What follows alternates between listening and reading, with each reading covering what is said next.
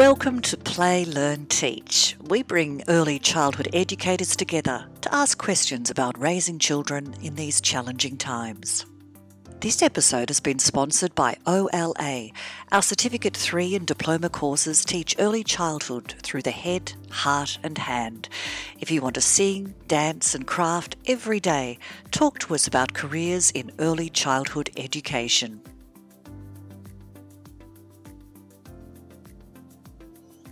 So welcome everybody to this week's episode of the Play, Learn, Teach podcast. If you're tuning in via Apple or Spotify, please visit igniteminds.com.au/podcasts, where you'll find additional commentary, links and resources. If you scroll to the bottom of the episode, you can also ask questions and tell us your thoughts. We really love hearing from you. Thank you so much for all your feedback from last week. Last episode, we gave a brief overview of the early years learning frameworks being, belonging and becoming through the adult lens of head, heart and hand. In this episode, we'll be taking a deeper dive into the idea of becoming, which is a tenet of transformation, of willing things into being.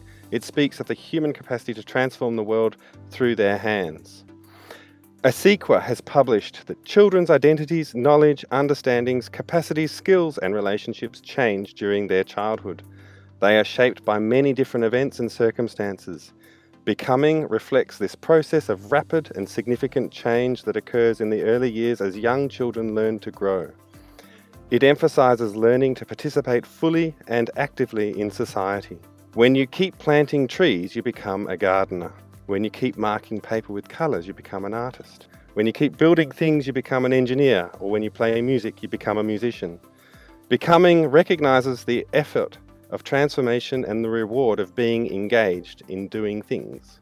Children, like adults, get great pleasure from fashioning tangible matter, wood, clay, metal or fibre, into enduring objects. The making of craft calls a symphony of human capacities that are intrinsically fulfilling to the craftsperson, because an essential nature of humanity is to engage in a world of things and develop a capacity to think with things. Intimate knowledge of a keyboard, a knife, an oven, fleece, dressmaking shears, a paintbrush, a spanner or any tool of your trade extends your body by extension of that tool into a world of interacting things. This requires a level of physical coordination that can only come through practice and commitment and character qualities such as focus, patience and perseverance.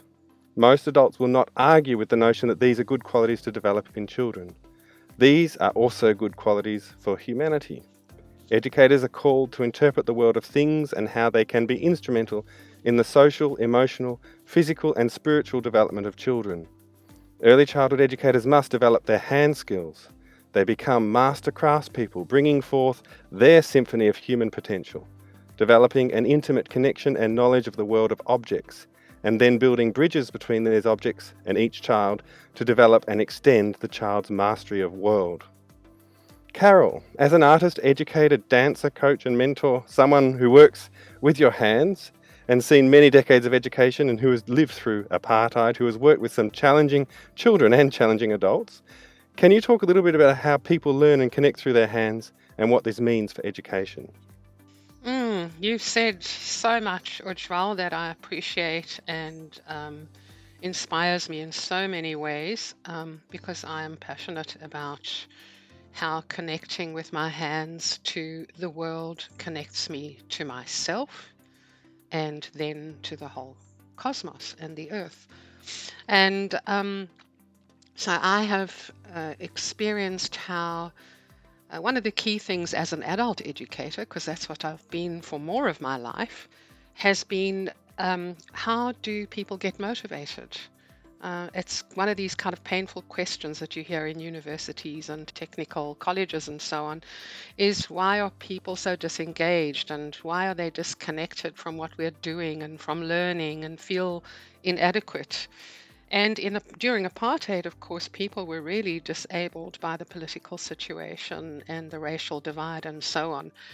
And so that was a very burning question for me. And I must say that I found by engaging people in working with materials, with their hands, encouraging them, supporting them, having humor about it was the way to actually turn on that light inside that made them feel motivated and they wanted to learn about things. I think the other thing is that materials really talk back to you and tell you what works and what doesn't work.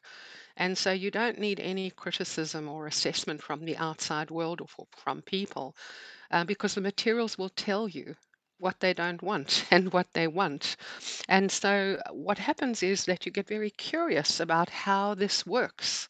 What I have noticed very much, and I think we all do, is when little children begin to move across the floor, little kind of tiny children, they are moved because of their curiosity. If you put a little ball in front of them, just in front where they can't reach, they want to reach it. And that's what motivates them to actually move their bodies and find a way to slide across. And so curiosity is what motivates us to learn. And I think that's a key thing about how do we motivate each other, motivate ourselves, is to take an interest and become curious about things. Thank you, Carol. I really like what you have to say about curiosity. I certainly see, um, curiosity is a great enabler for all learners, adult and children alike. And it talks to this idea of potential. When you're curious and you're exploring and you're looking at something, and you're wanting to find out and engage,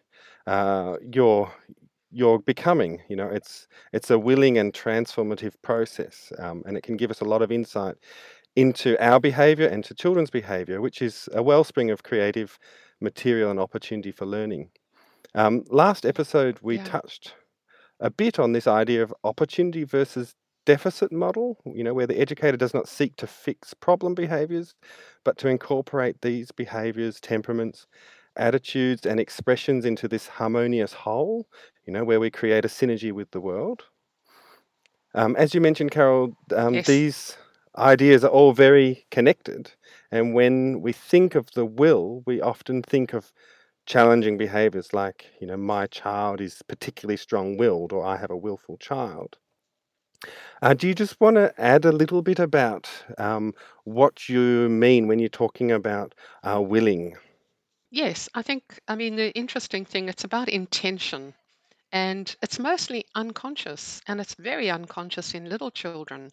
And they have what we sometimes refer to as a kind of instinctive unconscious will to learn to manage their limbs, to crawl, to walk, to run. These things are magical. If the child is healthy, reasonably healthy, that's what they will learn to do, which is incredible. So that really is the will. It's the will to survive. It's connected to the immune system, which is profound. And now more and more people are talking about the gut brain. And they're recognizing that if the gut isn't in a good balance, it actually affects the way we think. So from the unconscious, deeply unconscious, to the conscious in thinking. So the will is really unconscious, and that's why it's so mysterious. And it's often makes us a little bit crazy trying to understand why people do what they do or why children do what they do. When anybody says to me, by the way, and I know we'd love to hear Jake about this, my child is particularly strong willed, I just celebrate that. And I think, my God, that child will survive.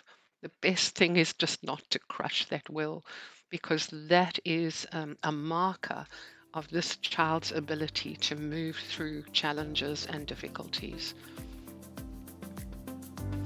This episode has been sponsored by dragonflytoys.com.au. Play experiences that are beautiful, enchanting, strong and safe, environmentally friendly and fairly traded.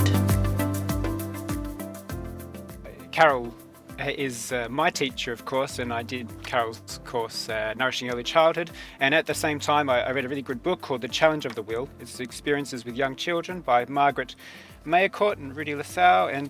And there's a little paragraph here which forms my approach to working with children and their will. The paragraph goes, we consciously shape the sequence and mood of our ordinary daily activities, creating order and strengthening the child's confidence in the world, because what is expected does actually happen. So what happens is good. And this sort of framed my approach from the very beginning of my family daycare experience and the service that I run.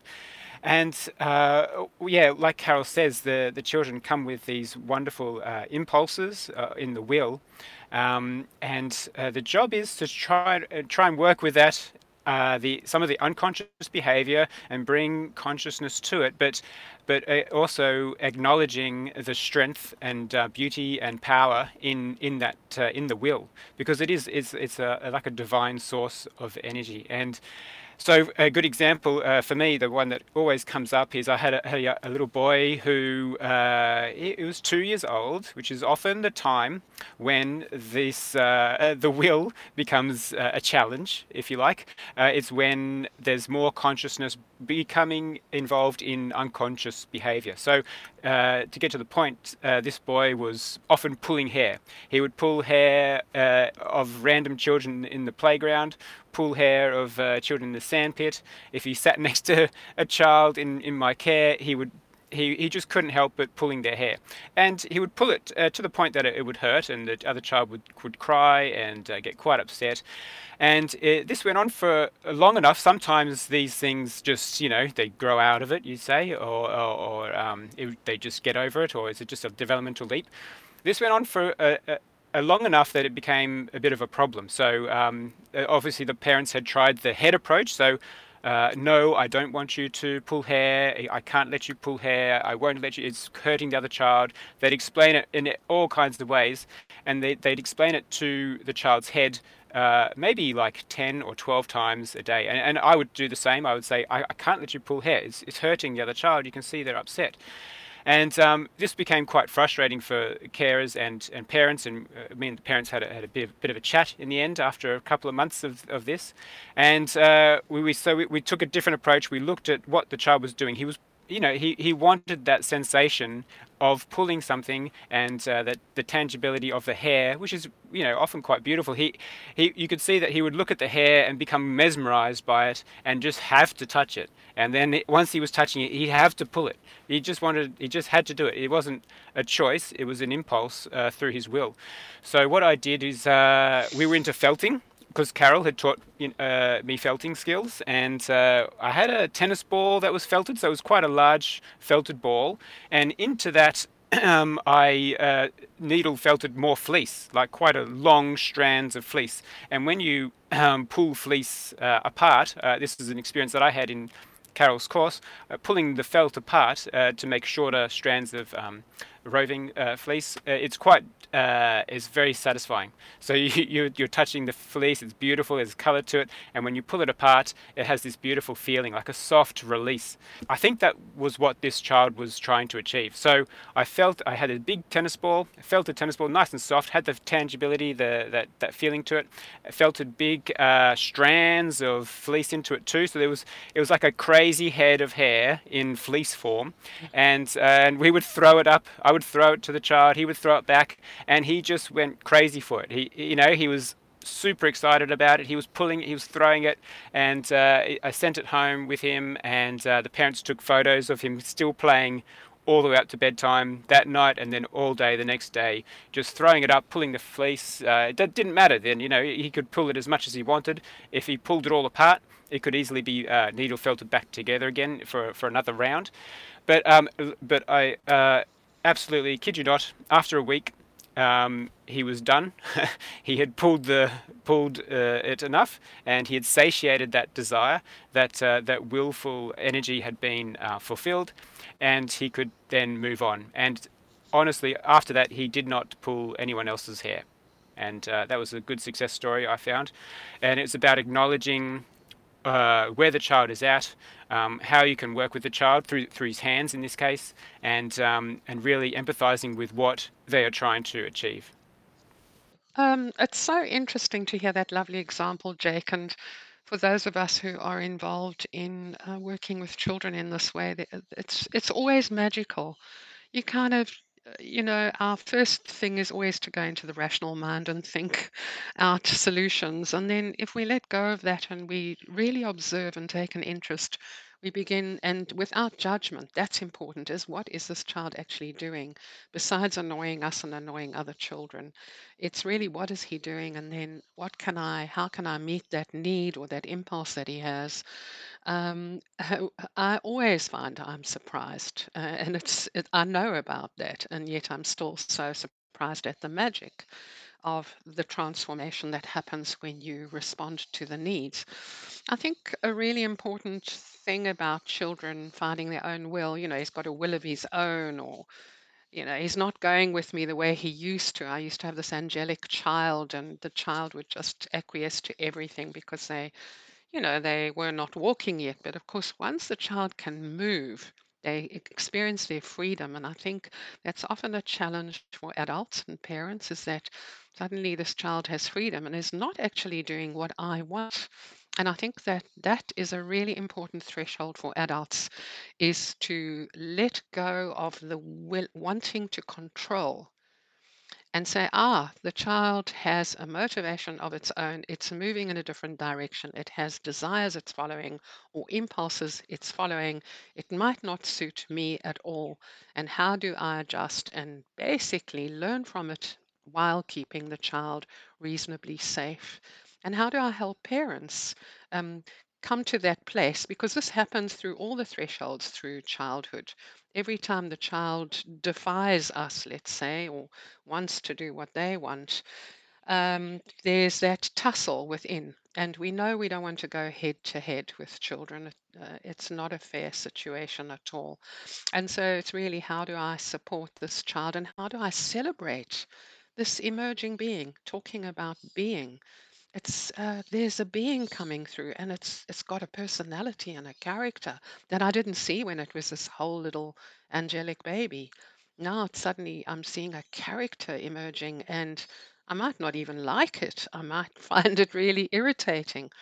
And so for adults, again, it's this thing of getting over ourselves and what we want and celebrating this change and taking an interest and being curious. So, again, that curiosity, what is happening here? What can I learn? And how can I support this child? And I think working with the hands, just to get back to that whole thing, for adults, it's so beneficial to work with the hands. And that's why I think it's so lovely to work with young children, because of that energy of exploring and open play and freedom. If we can give ourselves that opportunity, we also begin to calm down, begin to connect with ourselves and materials and the world. And I think in this so called isolation period we're going through, I'm seeing people around me everywhere doing much more work with their hands, making things, gardening, connecting with their hands, because they are not involved in such a fractious um, life anymore for many. So I think it's a really vital aspect of being a human being. Carol, and you were talking a bit about this need to follow a child's interest and to really be present to them and to put aside or get out of the way as an adult, put aside your own needs and desires. And I think that's a really clear and really strong message. But I also want to talk a little bit about, how do you do that when you have to go to work and you've got to drop your child at 8 o'clock in the morning at your educator's home, and you're worried about um, how that child is going to transition into care. So you're forcing a world upon them, but you're also wanting to do it in a way that is on their terms so that they can embrace it. And I think what we can really come to is how exploring this idea of becoming, and how we construct our environment and we construct our world through interacting with it through our hands. We can really seek to unpack how a child will climb down off their parent, from clinging closely. Maybe the parent and child are sitting on the floor, having a chat with the educator, and the environment becomes more comfortable, and then the child begins to reach out and explore and crawl and pick up objects, and have a feel of the environment at the educator's home. And then that they're beginning to arrive and they're beginning to feel like they belong. Now obviously this is tenuous, at the beginning, because there's a whole lot of trust and other things which have to happen. But do you want to talk a little bit about your experience of transition, Jake? Yes, thanks. So I look at transitions as connecting to the other parents, actually, in what I describe as an orbit. So we're in like a solar system, and I'm my own planet over here at Jake's family daycare, and the parents are having their own little orbit over there with their child in their home. And we come together where in this transition when the child is being dropped off, and as we come together, there's a bit of tension or anxiety, or there's a merging of energies there, which can create friction, and this is all picked up by the children who are very sensitive, especially in early childhood. So how I describe it and what I do on a daily basis is I move as close as possible to the parent whilst they're holding the child, who may still be feeling anxious, clinging to their own world, their own orbit, or their own planet, and I come closer, in a very subtle way, and then we start talking. And this is what everyone does on a daily basis. Hi, how are you? I'm good. What did you do on the weekend? Oh, we did this. How was that? And some of these the conversations that we have with people are just about creating that connection. Sometimes it's a bit meaningless. It feels meaningless, but we're actually coming together. We're talking. We're emulating each other's voice and tone, and we're sympathizing with each other, empathizing with each other's experiences, and bringing our worlds closer together. And then, as a carer, as an educator, I bring my world and closer to the child's world, and through the head, I would explain what we're going to do today. Oh, I've got this child here and this child, and today we're going to make our pancakes, and we're going to go to the park. I'll tell you a story, and then we'll have a nap, and then afternoon tea, and mum will come in the afternoon to pick you up, and that gives them a framework for their head to work with. In the heart, I can connect to them. I can say, oh, that's a lovely teddy bear you've brought over. What's his name? And they'll have an emotional connection.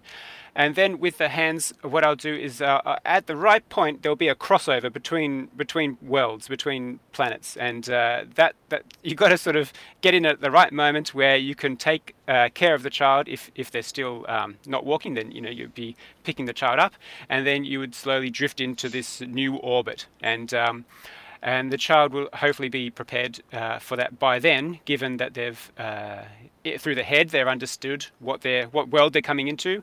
Through the heart, we've made that heart connection, and then with the hands, I'm picking them up and we're taking them, and we're getting engaged with this new environment almost immediately. So if it's with the pancakes, they'll feel the warm pancakes and eat them and watch the other children, or there might be a craft activity first up, and this is where I find the learning that I've completed with Organisational Learning Australia and Carol, and also the products that you can get through Dragonfly Toys, the quality Steiner products that you can buy.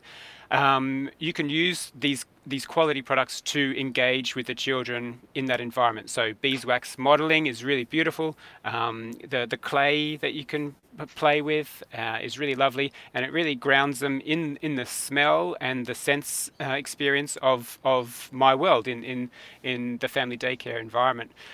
And so there's a practice that you can learn, and I learned it through OLA, of engaging the children in this world through the head, heart, hands, and it really works. It just takes more engagement than normal. It takes an awareness and an interaction. And so on another example, often parents will tell me through an app, they'll communicate stories of what they did on the weekend. So at the door, I can say, "Oh, did you go to the farm, or did you visit the beach house, or did you go? I heard you went to the zoo. How was that?" So there's already that connection. We're connected all the time. So there is a complete package which really helps with these issues, like this specific issue, like separation anxiety. That's really beautiful, Jake. What I'm hearing you say is that you can do exactly what Carol is suggesting. You can be present for the child, and you can help them engage on their terms, even though sometimes the choices that are in front of them may not appear like choices. And I guess that's a real lesson for us as adults too. Often we engage in a world where we take on roles and we have to do things which we may not be consciously willing ourselves to do. We have to drag ourselves to those points, but if we can be present to ourselves and present to the children, then there is a way of really enabling these tiny little meta moments where the children can engage on their terms and can become of themselves. That's right. And this is where educators really do become master craftspeople. It's a craft that you can learn, and it's what Organisational Learning Australia teaches, and Carol's been teaching me for 7 years. It's a real craft and a skill, and in the sense that you're bringing forth this symphony of human potential, and you're creating this intimate connection and the knowledge of the world through objects like clay and beeswax and fleece and felting, and you're bringing all this together for the purpose of reaching out to each child and extending the child's mastery of the world. I really love what Jake and Ujjwal say, mentioning the word trust. I think it's really important, and I think this is when I think about trust, my nervous system calms down. And working with my hands and engaging with the world as an adult brings me into calmness and well-being. It's so important to have these moments where you actually forget about time and intellectual issues and pressures and just sink into engagement. This is a very therapeutic process, and it builds a kind of trust in our being. And I think more importantly is when adults bring their children, is it's important for them to trust the decision they've made. They've made a good one for their child. Obviously, they wouldn't do it if they didn't have trust. And to rest back in, I trust that what I've done for my child is the right thing, and I know he will find his way, and the adult educator will support him. And when their nervous systems can calm down, the children are immediately affected for the better for that. So I think these are all vital issues around well-being, connection to the world, and engagement in a very positive way. So what I'm hearing both of you say, Jake and Carol, is that we can really engage more with our own environments, and by being master craftspeople and learning to understand the textures and the materials of our world on a very intimate way, and to allow them to become an extension of our body and an extension of our expression, we can then use these expressions to engage children on their terms and to help them understand the world in a way which brings forth their curiosity and helps them to be more confident and more engaged with our services. So I really think we can't underestimate the value of belonging and of the role of our hands when we think about how we engage with the world and we find our people and we construct our environment. I've always felt like there is some really core ingredients in education. There's the sandpit, there's the shade, there's the outdoor space, there's the indoor space, there's a little kitchen corner, there's a mud kitchen, there's somewhere to sleep, there's a story time corner. All these core ingredients are physical objects which create and demand a certain level of engagement through the body and through the hand and through the will, which are there to support the education process and to bring children into this world in a way that is on their terms and will help them to grow.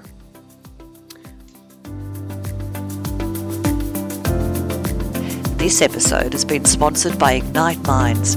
We teach play-based learning from within our nourishing homes under the family daycare umbrella. Inspired educators join our team. This podcast was produced by the Jones Collective, thejonescollective.com.au. Chat to us today about your podcast.